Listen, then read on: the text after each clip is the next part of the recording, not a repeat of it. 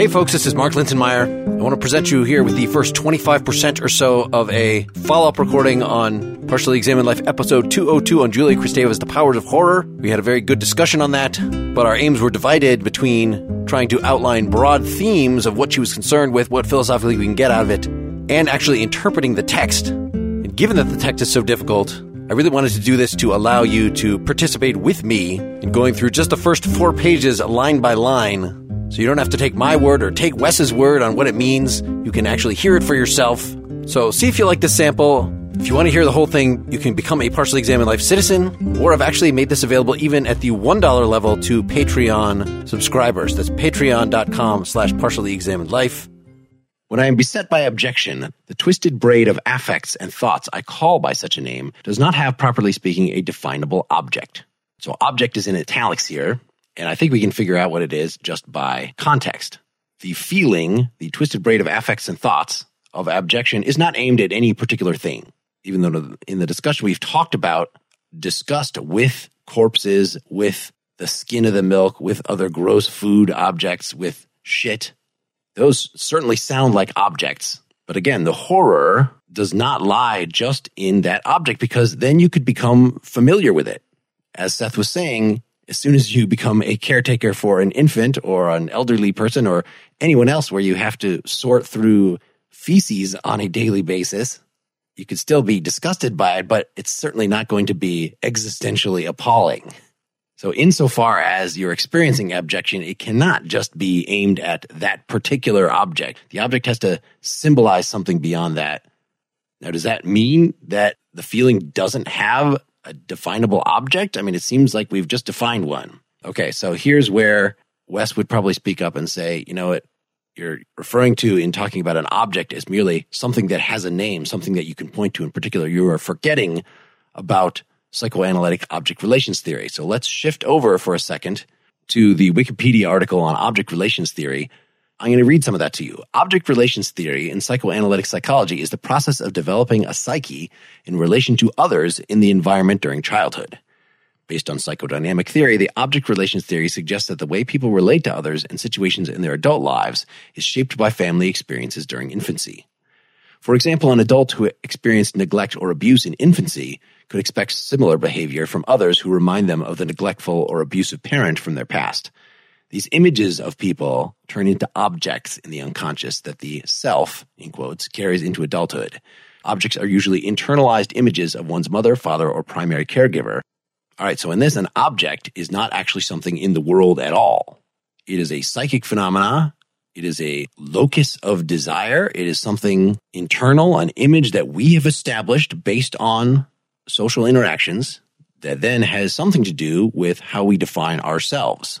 So you could picture the superego as the father image that becomes this little homunculus sitting on your shoulder, the angel telling you what to do.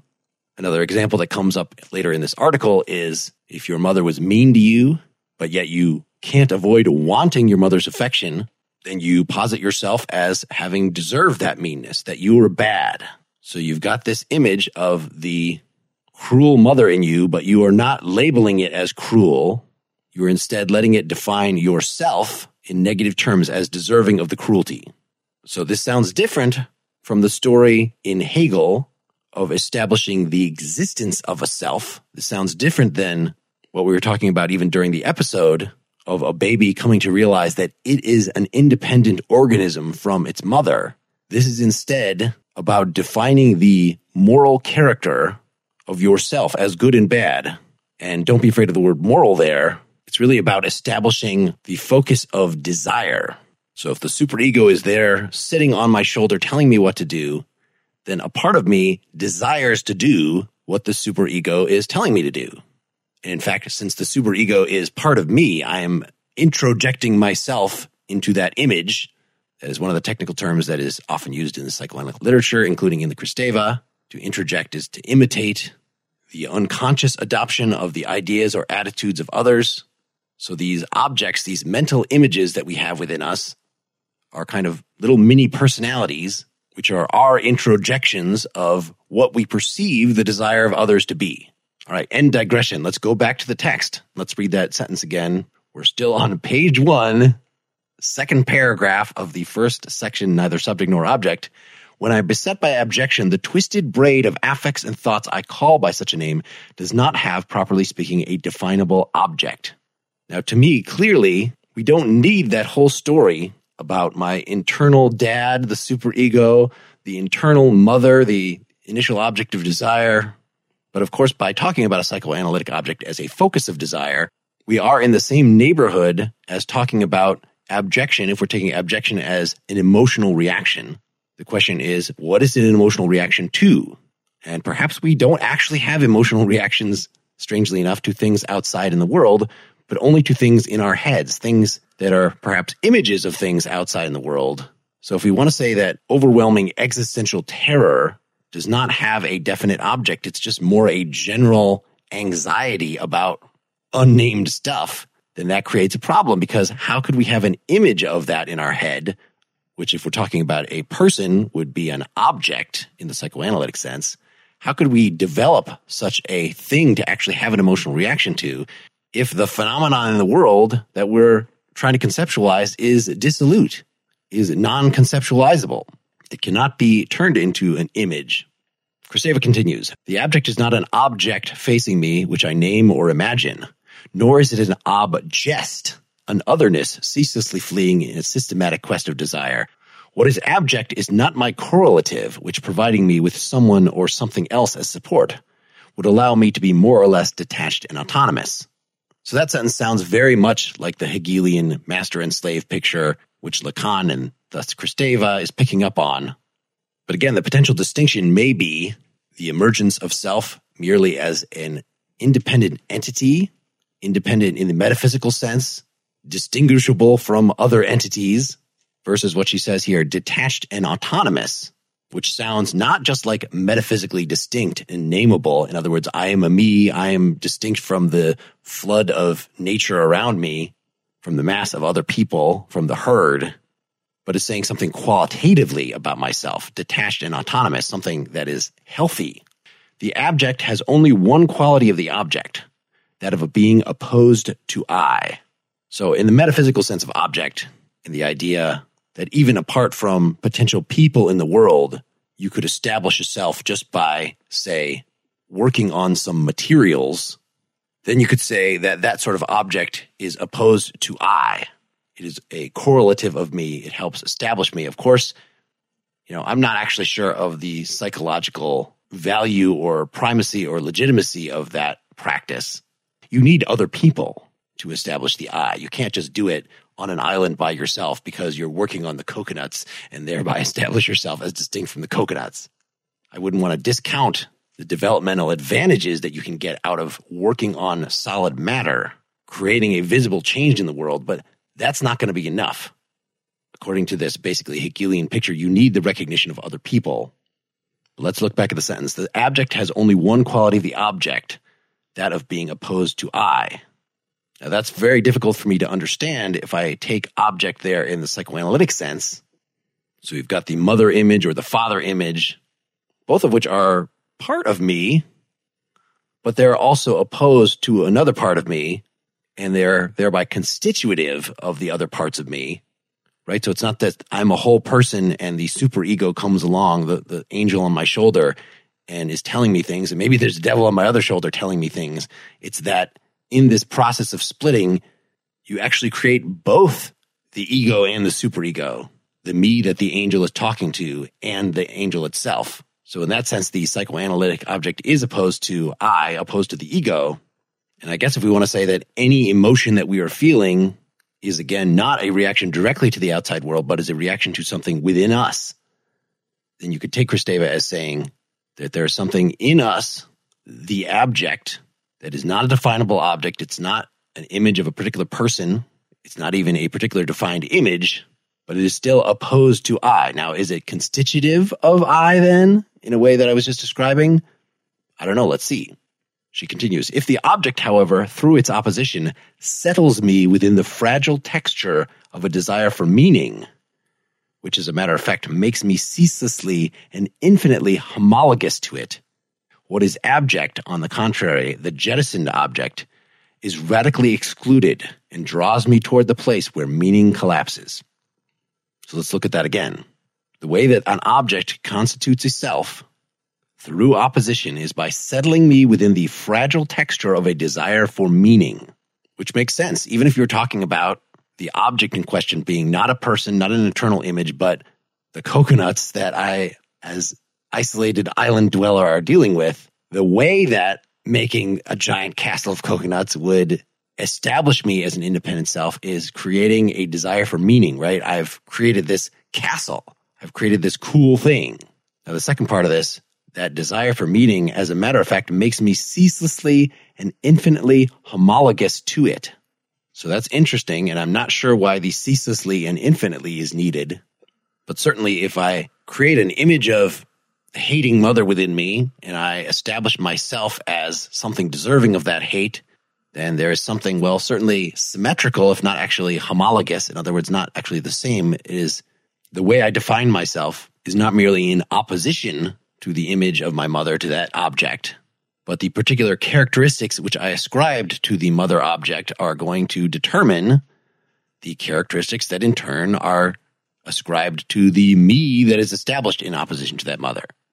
Now, maybe this ceaselessly and infinitely part is a matter of the dynamic between the I and that opposing image, right? Because I already said that the image is, in a sense, me as well. They're both in my head.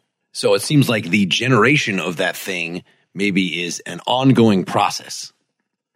That, to stick with this example, if I've got the image of the mean mother, but yet I establish myself in reaction to that, perhaps my establishing myself in reaction to that, in turn, sort of reposits the existence of that mother image, so that it's sort of an endless cycle, a pretty bad cycle in this case.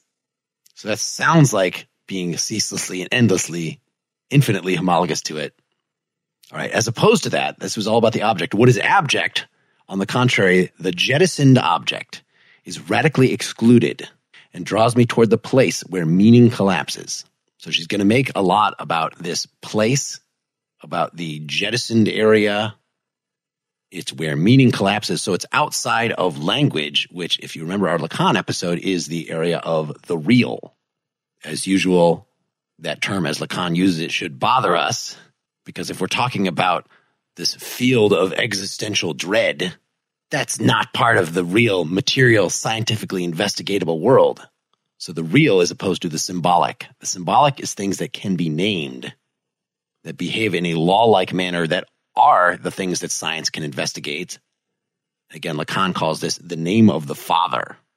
So it is very much associated with that internal object, the superego, the image of civilization, which could be a particular father figure, but maybe not.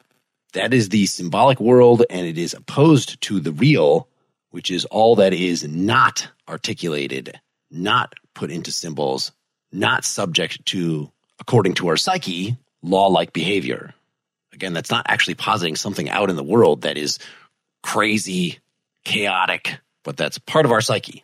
This place where meaning collapses. Returning to the text, a certain ego, in quotes, that merged with its master, a superego, has flatly driven it away. Right? So we've got the name of the Father, the superego, this internal object of the Father that in turn constitutes an ego. Well, now we've got a three-part relation. And this is really where Kristeva is going to be adding an extra element to the Hegelian story. For Hegel, it would just be the master and the slave. The master is kind of like the superego, treats the slave in a certain way, and the slave, perhaps, again, bolstered by going to work on the coconuts or whatever the slave works on, but the slave discovers that he has an autonomy. He has this image that the master has of him that he has internalized. He's got the internalized master, basically. But here we add the element that the master wants something in particular. The master, in declaring that everything is law-like, in pushing civilization on us, is labeling a certain field of our experience as forbidden. Of course, Kristeva is not the one who came up with the idea of adding the third element. This is the Oedipal triangle, but let's put Freud aside for a second and just focus on Kristeva's model of this in the process of abjection. As so forbidden that it is not even something you can put into words, is not within the realm of civilization, which is the same thing in this context as the realm of that which can be put into words, it lies outside, beyond the set, and does not seem to agree to the latter's rules of the game. So the set, from context, just seems to be the set of things that can be named that obey certain scientific rules. The abject is posited as being outside those things. And yet, from its place of banishment, the abject does not cease challenging its master. Without a sign for him is in parentheses here, without a sign for him, it beseeches a discharge, a convulsion, a crying out. So it does not cease challenging its master. What is the master here? Well, we've said the ego has merged with the superego in casting this thing out. So it's that merged ego and superego. In other words, the civilized part of you that it's challenging. It has some sort of mysterious power over you, probably because it is part of you. And if you take a part of you and try to write it out of existence, psychologically, that's probably not going to work. It's going to beseech a discharge, a convulsion, a crying out. All right, and here's that sentence that we talked about in the episode. To each ego, its object. To each superego, its abject. I think now I've said quite enough about to each ego, its object. The added element here is that when the ego merges with the superego, in other words, when I take up the cause of the name of the Father, of civilization, then that generates a rejected residuum, the things that cannot be put into that symbolic order, because you really can't completely merge with your own superego. There's always going to be parts of you that can't be articulated, that will be rejected or abjected as a part of that process of trying to say, yes, civilization, I'm on your team. All right, so that's all you get. You can hear the rest through your Partially Examined Life citizenship or on Patreon at even the $1 level. To learn about those options, go to partiallyexaminedlife.com/support. Thanks.